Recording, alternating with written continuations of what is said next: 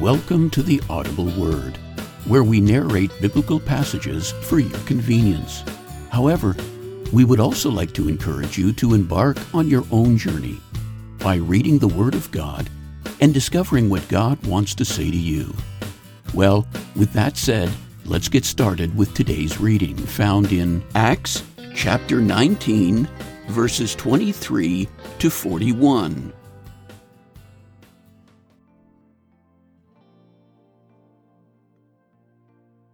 About that time there arose a great disturbance about the way.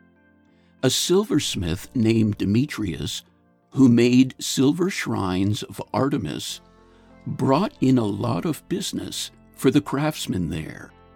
He called them together along with the workers in related trades, and said, "You know, my friends, that we receive a good income from this business. And you see and hear how this fellow Paul has convinced and led astray large numbers of people here in Ephesus and in practically the whole province of Asia. He says that gods made by human hands are no gods at all. There is danger not only that our trade will lose its good name, but also that the temple of the great goddess Artemis will be discredited, and the goddess herself, who is worshipped throughout the province of Asia and the world, will be robbed of her divine majesty." When they heard this, they were furious and began shouting, "Great is Artemis of the Ephesians!" Soon the whole city was in an uproar. The people seized Gaius and Aristarchus, Paul's traveling companions from Macedonia, and all of them rushed into the theater together. Paul wanted to appear before the crowd, but the disciples would not let him. Even some of the officials of the province, friends of Paul, sent him a message begging him not to venture into the theater. The assembly was in confusion. Some were shouting one thing, some another. Most of the people did not even know why they were there. The Jews in the crowd pushed Alexander to the front, and they shouted instructions to him. He motioned for silence in order to make a defense before the people. But when they realized he was a Jew, they all shouted in unison for about 2 hours, "Great is Artemis of the Ephesians!"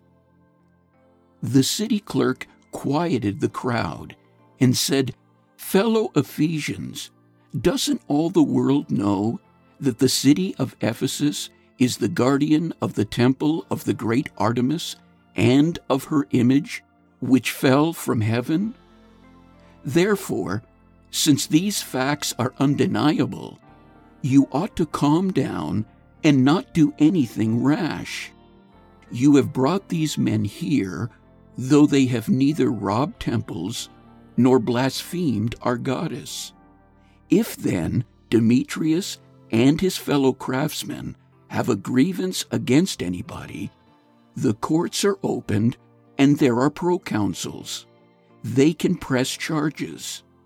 If there is anything further you want to bring up, it must be settled in a legal assembly. As it is, we are in danger of being charged with rioting because of what has happened today. In that case, we would not be able to account for this commotion, since there is no reason for it." After he had said this, he dismissed the assembly. All readings taken from the New International Version and used by permission. Opening theme music composed by Rolf Eichland. Background music provided by Purple Planet.